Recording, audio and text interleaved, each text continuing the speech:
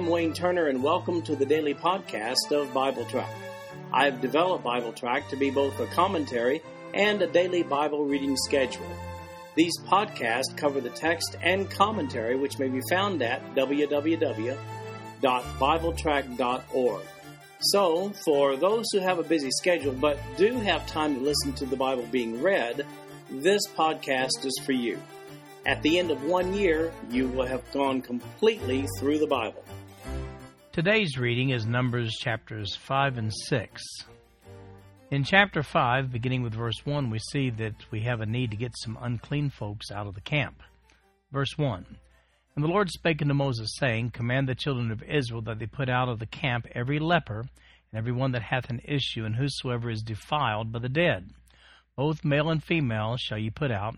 Without the camp shall ye put them, that they defile not the camps in the midst whereof I dwell. And the children of Israel did so, and put them out without the camp, as the Lord spake unto Moses, so did the children of Israel. Now we saw back in Leviticus that there were 3 categories of uncleanness that were given special attention there. The first was infectious skin diseases in Leviticus chapter 13 and 14. And then there were also bodily discharges in Leviticus chapter 15, verses 2 through 25. And then lastly, touching dead bodies in Leviticus chapter 11, verse 39, and Leviticus 21, verses 1 through 4. It was the priest's job to keep the camp of Israel free of uncleanness. These 4 verses raise some questions which are not easily answered regarding the day-to-day practice of Israel. The 2 chapters, Leviticus 13 and 14, make it very clear that lepers had a place outside the camp where they stayed until they were deemed to be clean.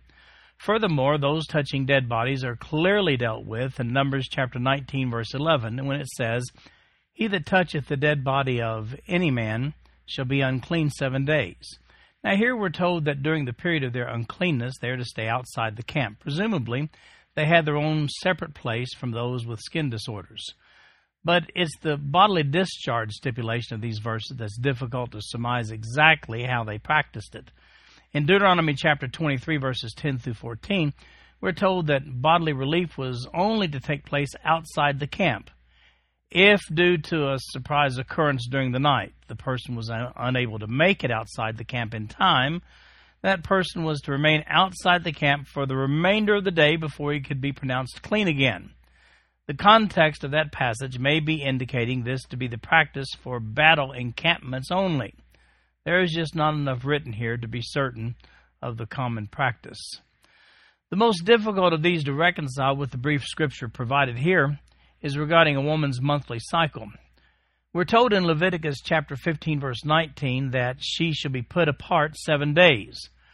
While we might get the impression from Leviticus 15 that this is a separation that might be an isolation within the camp, Numbers chapter 5, verses 1 through 4 here would indicate that even the woman on her monthly cycle was to have a place outside the camp where she was to go for that week each month. Away from the kids, no meal preparation, cleaning, and, well, maybe this is not so bad. However, that does leave a lot of unanswered questions about family care that simply aren't addressed in this passage of Scripture or in any other. Beginning with chapter 5, verse 5, we see what they had to do to make it right after a person cheats or steals. Verse 5, And the Lord spake unto Moses, saying, Speak unto the children of Israel, when a man or woman shall commit any sin that men commit, to do a trespass against the Lord, and that person be guilty, then they shall confess their sin which they have done, and he shall recompense his trespass with the principal thereof, and add unto it the 5th part thereof, and give it unto him against whom he hath trespassed. But if the man have no kinsman to recompense the trespass unto, let the trespass be recompensed unto the Lord, even to the priest, beside the ram of the atonement, whereby an atonement shall be made for him. And every offering of all the holy things of the children of Israel, which they bring unto the priest, shall be his. And every man's hallowed things shall be his. Whatsoever any man giveth the priest, it shall be his. Well, here's the scenario we saw back in Leviticus chapter 5 and 6. If you stole from or cheated a fellow Hebrew, you had to pay it back with a 20% penalty and then make the appropriate sacrifice to the priest. If the person defrauded had died in the interim, Then you paid the near kinsman. Now, what about the husband who thinks that his wife has committed adultery? Well, that's taken care of in Numbers chapter 5, verses 11 through 31. Verse 11. And the Lord spake unto Moses, saying, Speak unto the children of Israel, and say unto them, If any man's wife go aside and commit a trespass against him, and a man lie with her carnally, and it be hid from the eyes of her husband, and be kept close, and she be defiled, and there be no witness against her, neither she be taken with the manner, and the spirit of jealousy come upon him, and he be jealous of his wife, and she be defiled, or if the spirit of jealousy come upon him, and he be jealous of his wife, and she be not defiled, then shall the man bring his wife unto the priest, and he shall bring her offering for her, the 10th part of an ephah of barley meal. He shall pour no oil upon it, nor put frankincense thereon, for it is an offering of jealousy, an offering of memorial, bringing iniquity to remembrance. And the priest shall bring her near, and set her before the Lord. And the priest shall take holy water in an earthen vessel, and of the dust that is in the floor of the tabernacle the priest shall take, and put it into the water. And the priest shall set the woman before the Lord, and uncover the woman's head, and put the offering of memorial in her hands, which is the jealousy offering. And the priest shall have in his hand the bitter water that causeth the curse. And the priest shall charge her by an oath, and say unto the woman, If no man have lain with thee, and if thou hast not gone aside to uncleanness with another instead of thy husband, be thou free from this bitter water that causeth the curse. But if thou hast gone aside to another instead of thy husband, and if thou be defiled, and some man have lain with thee beside thine husband, then the priest shall charge the woman with an oath of cursing. And the priest shall say unto the woman, The Lord make thee a curse and an oath among thy people, when the Lord doth make thy thigh to rot, and thy belly to swell. And this water that causeth the curse shall go into thy bowels, to make thy belly to swell, and thy thigh to rot. And the woman shall say, Amen, amen. And the priest shall write these curses in a book, and he shall blot them out with the bitter water. And he shall cause the woman to drink the bitter water that causeth the curse, and the water that causeth the curse shall enter into her, and become bitter. Then the priest shall take the jealousy offering out of the woman's hand, and shall wave the offering before the Lord, and offer it upon the altar. And the priest shall take an handful of the offering, even the memorial thereof, and burn it upon the altar, and afterward shall cause the woman to drink the water. And when he hath made her to drink the water, then it shall come to pass that, if she be defiled and have done trespass against her husband, that the water that causeth the curse shall enter into her, and become bitter, and her belly shall swell, and her thigh shall rot, and the woman shall be a curse among her people. And if a woman be not defiled, but be clean, then she shall be free, and shall conceive seed. This is the law of jealousies, when a wife goeth aside to another instead of her husband, and is defiled. Or when the spirit of jealousy cometh upon him, and he be jealous over his wife, and shall set the woman before the Lord, and the priest shall execute upon her all this law. Then shall the man be guiltless from iniquity, and this woman shall bear her iniquity. Well, I guess the place to begin explaining this section is by quoting from the Ten Commandments. Exodus chapter 20, verse 14 says, Thou shalt not commit adultery. But what if it were concluded definitely that someone had committed adultery?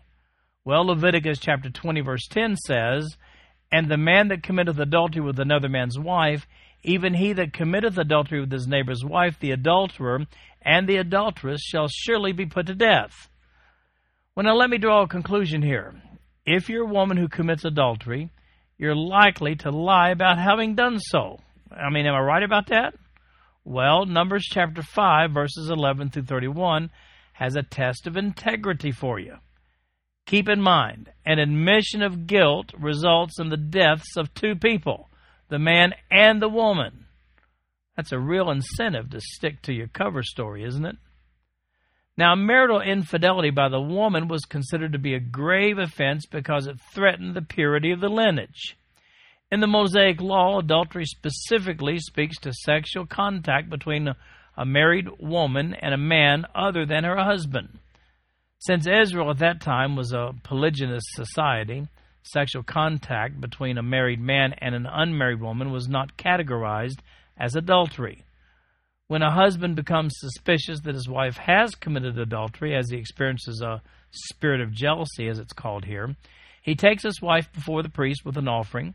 When she admits nothing, here are the steps the priest then takes. First, he mixes the tabernacle floor dust with some holy water, in verse 17. Then she's set before the Lord with her head uncovered, verse 18.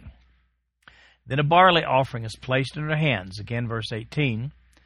In verse 19 through 22, we see that the priest pronounces an oath, including a curse over her if she's guilty. Then we see in verse 22 that the woman agrees to this oath. And then verse 23, the priest writes the oath, that curse, with ink, and then dissolves it into the special water. Verse 24, the woman then drinks that water. And finally, in verse 25, the priest waves the offering from her hands and offers it upon the altar. Now, if the woman is guilty, it says that her belly shall swell and her thighs shall rot. Verse 27. What does that mean? Well, some have suggested that she will become pregnant and miscarry, never to be able to bear children again. However, the consequences of this trial by ordeal seem to me to be more immediate than that. So others have suggested that such female maladies as a flooded uterus or a pelvic prolapse or swollen then atrophied genitalia, well, I don't know, whatever the intermediate symptoms, the inability to bear children afterwards seems to be conclusive according to verse 28. If she's guiltless of her husband's suspicions, she remains healthy and unaffected by the ritual, and she's able to bear children. Now, it's been suggested that perhaps the spirit of jealousy was brought on by a suspicious pregnancy, one in which the husband suspected that he was not the father of the child. Well, if that's the case, then the consequences of the water ordeal may be a little clearer to us, inasmuch as we may be talking about a difficult pregnancy ending in miscarriage. However, I got to tell you, all of that's just speculation. We really don't know any details beyond what we read here, nor do we have any historical context that would lend us any additional information. In chapter 6, we find the sacred vow of the Nazarite, beginning with verse 1. And the Lord spake unto Moses, saying, Speak unto the children of Israel, and say unto them, When either a man or woman shall separate themselves to vow a vow of a Nazarite, to separate themselves unto the Lord, he shall separate himself from wine and strong drink, and shall drink no vinegar of wine or vinegar of strong drink, neither shall he drink any liquor of grapes, nor eat moist grapes or dried. All the days of his separation shall he eat nothing that is made of the vine tree, from the kernels even to the husk. All the days of the vow of his separation there shall no razor come upon his head, until the days be fulfilled in the which he separated himself unto the Lord. He shall be holy, and shall let the locks of the hair of his head grow. All the days that he separateth himself unto the Lord, he shall come at no dead body. He shall not make himself unclean for his father, or for his mother, for his brother, or for his sister when they die, because the consecration of his God is upon his head. All the days of his separation he is holy unto the Lord. And if a man die very suddenly by him, and he that hath defiled the head of his consecration, then he shall shave his head in the day of his cleansing. On the seventh day he shall shave it. And on the 8th day he shall bring 2 turtles or 2 young pigeons to the priest to the door of the tabernacle of the congregation. And the priest shall offer the one for a sin offering, and the other for a burnt offering, and make an atonement for him, for that he sinned by the dead, and shall hallow his head that same day. And he shall consecrate unto the Lord the days of his separation, and shall bring a lamb of the first year for a trespass offering. But the days that were before shall be lost, because his separation was defiled. And this is the law of the Nazarite. When the days of his separation are fulfilled, he shall be brought into the door of the tabernacle of the congregation, and he shall offer his offering unto the Lord, 1 he-lamb of the first year without blemish for a burnt offering, and 1 ewe-lamb of the first year without blemish for a sin offering, and 1 ram without blemish for peace offerings. And a basket of unleavened bread, cakes of fine flour mingled with oil, and wafers of unleavened bread anointed with oil, and their meat offering and their drink offerings. And the priest shall bring them before the Lord, and shall offer his sin offering and his burnt offering. And he shall offer the ram for a sacrifice of peace offerings unto the Lord, with the basket of unleavened bread. The priest shall offer also his meat offering and his drink offering. And the Nazarite shall shave the head of his separation at the door of the tabernacle of the congregation, and shall take the hair of the head of his separation, and put it in the fire which is under the sacrifice of the peace offerings. And the priest shall take the sodden shoulder of the ram, and one unleavened cake out of the basket, and one unleavened wafer, and shall put them upon the hands of the Nazarite, after the hair of his separation is shaven. And the priest shall wave them for a wave offering before the Lord. This is holy for the priest, with the wave breast and heave shoulder, and after that the Nazarite may drink wine. This is the law of the Nazarite who hath vowed, and of his offering unto the Lord for his separation, beside that his hand shall get, according to the vow which he vowed, so he must do after the law of his separation. The vow of the Nazarite involved consecrating oneself to God for a limited time period. They were treated as lay priests, having restrictions similar to priests. The vow imposed a number of restrictions to one's lifestyle, as in abstaining from fermented drinks and grape products, and abstaining from cutting one's hair, and abstaining from coming into contact with dead bodies. Here's the procedure for the ritual, the vow of the Nazarite, for the man or the woman. We see it in verse 2.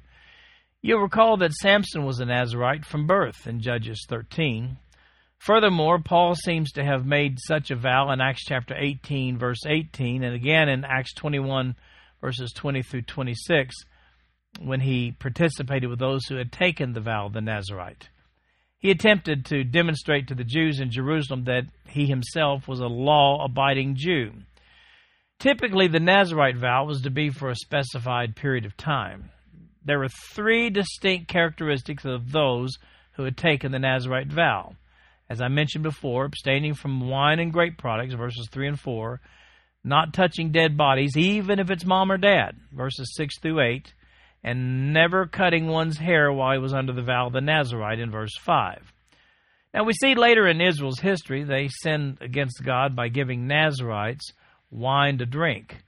Amos chapter 2, verses 11 and 12 tell us about that. At the conclusion of the vow, a series of offerings, we see those in verses 13 to 20. They were made to mark the end of the commitment, and all the hair goes, and it's burned in verse 18. Now, have you ever smelled burning hair before? It's a yucky smell. I mean, it's a nasty smell. This is the ceremony in which Paul participated in Acts chapter 21, verses 20 to 26. Then we see in chapter 6, verses 22 to 27, an official blessing. And here it is, verse 22. And the Lord spake unto Moses, saying, Speak unto Aaron and unto his sons, saying, On this wise ye shall bless the children of Israel, saying unto them, The Lord bless thee and keep thee. The Lord make his face shine upon thee, and be gracious unto thee. The Lord lift up his countenance upon thee, and give thee peace. And they shall put my name upon the children of Israel, and I will bless them. So here in these 6 verses, God gives the priest a special verbal blessing to issue upon the people of Israel. Now you may have heard preachers conclude their services with a modified version of this very blessing. This concludes our podcast for today. I'm Wayne Turner, and if you'd like to read along with our commentary online, go to www.bibletrack.org. Thank you for listening in today. The background music for these podcasts is an original composition written by the music director of Fayette Bible Church, Paul Walker.